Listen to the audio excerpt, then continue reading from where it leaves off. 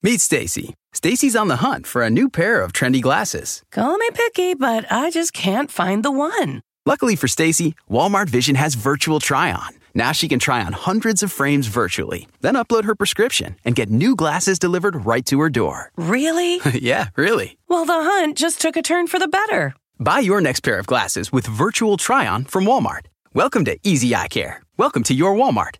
Restrictions apply. See walmart.com for details.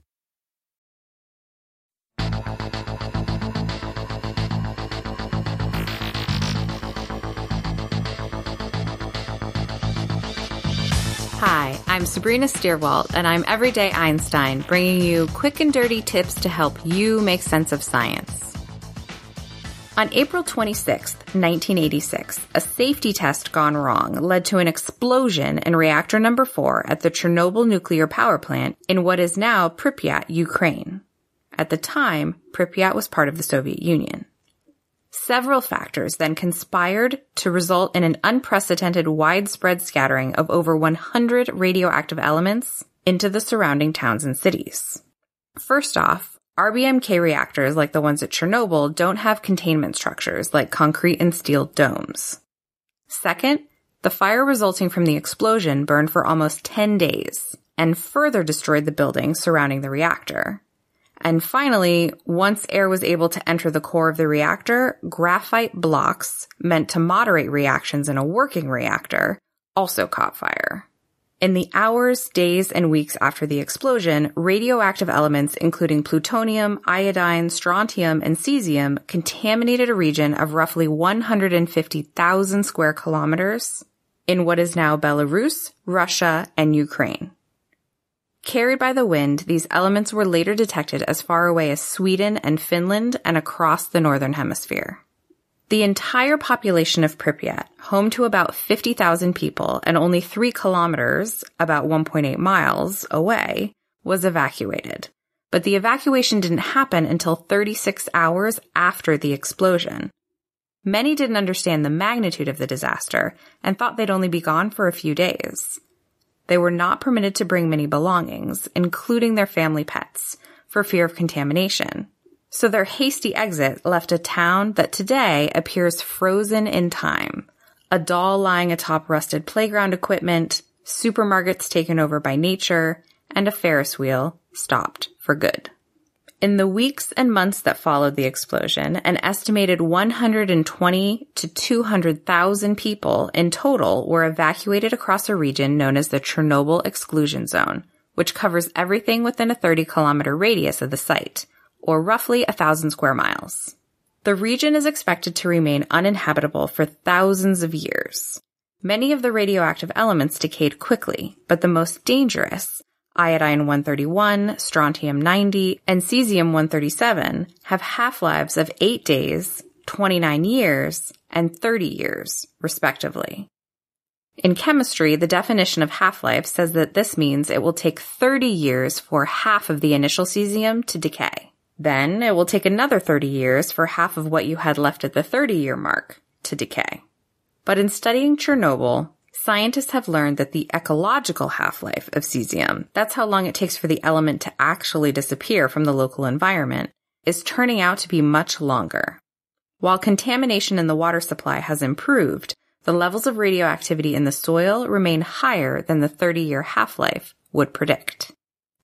2 workers died due to the initial explosion, and 28 of the first responders, including firefighters and a cleanup crew, died soon after from acute radiation sickness.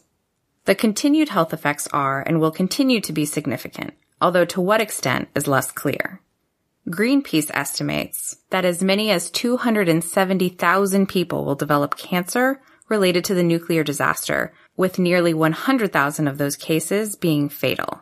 The thyroid gland in children, for example, is especially vulnerable to absorption of radioactive iodine, one of the isotopes released in the disaster. A study by the National Institute of Health found that the rate of thyroid cancers for people who were exposed to the radioactive fallout as children and adolescents has yet to see a decline. The forced and fast evacuation, the loss of community, the stigma associated with being a, quote, exposed person, and a lack of reliable information have led to extensive psychological consequences as well. I'm what you might call very good at hide and seek.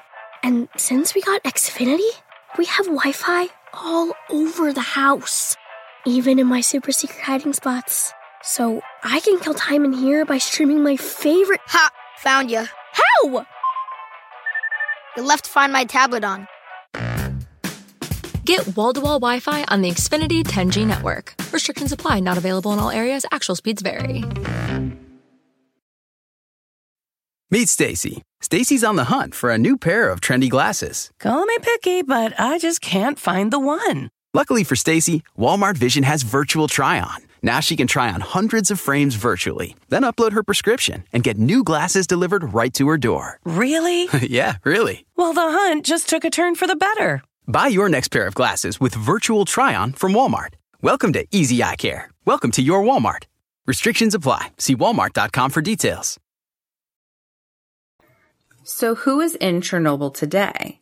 The Clean Futures Fund says that 3,500 workers are in the area daily to monitor radiation and continue the cleanup and maintenance of the reactor site. You can also visit on guided tours of the exclusion zone. Many of these tours leave from Kiev, where guides are said to be trained to avoid hotspots. The tours are considered safe since the exposure to radiation is minimal over a short amount of time. Remember, we're exposed to similarly low levels of radiation while flying in an airplane or getting an X-ray. There is also a culture of young people in Kiev known as stalkers who sneak into the zone to take Instagrammable photos. And others still have returned to their homes in an effort to preserve their way of life. For those who are curious, National Geographic has a video of a visit to the exclusion zone. But in the absence of the majority of the humans that once populated the city, Chernobyl has also become somewhat of a wildlife sanctuary. Animal residents include dogs, foxes, and wolves. The dogs in the area have proven particularly resilient. Now there are hundreds of stray dogs that are descendants of those once abandoned pets. The SPCA International estimates 250 dogs live at the plant itself. 225 live in the city of Chernobyl, and hundreds more are found across the exclusion zone for a total of over 1,000 dogs. And the majority of the dogs are young. The lifespan for a dog in Chernobyl is only about 4 years. But their main threat now is not actually the radiation, but the cold. It gets well below freezing in the winter. An organization called the Dogs of Chernobyl has begun to use these dogs to study the area. They capture the pups, vaccinate them, check their radiation levels, and then release them wearing special collars to help with mapping radiation levels across the exclusion zone. Some of the dogs are even up for adoption, once they're cleansed of radioactive dust, of course. Other wildlife in Chernobyl has allowed for the study of health effects of prolonged exposure to the radiation in the region. Studies have shown, for example, an increased incidence of cataracts in wolves and higher than normal levels of albinism in birds.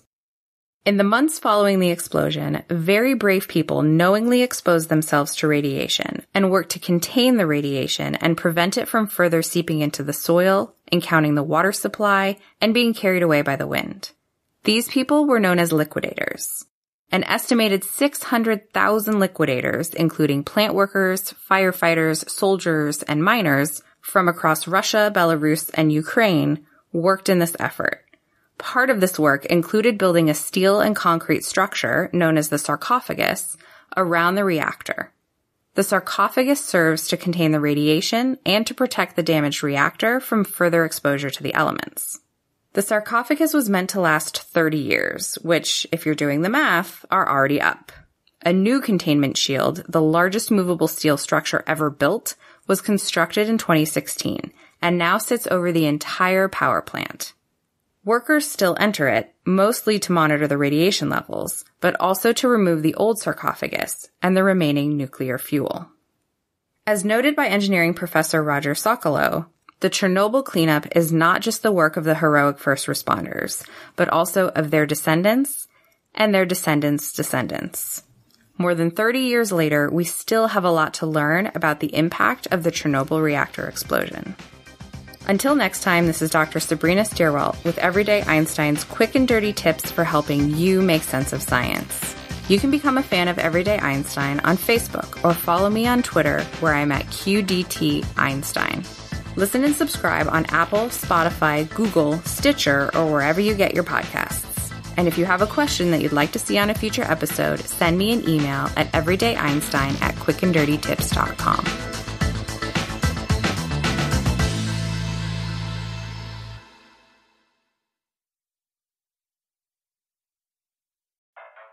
I'm what you might call very good at hide and seek.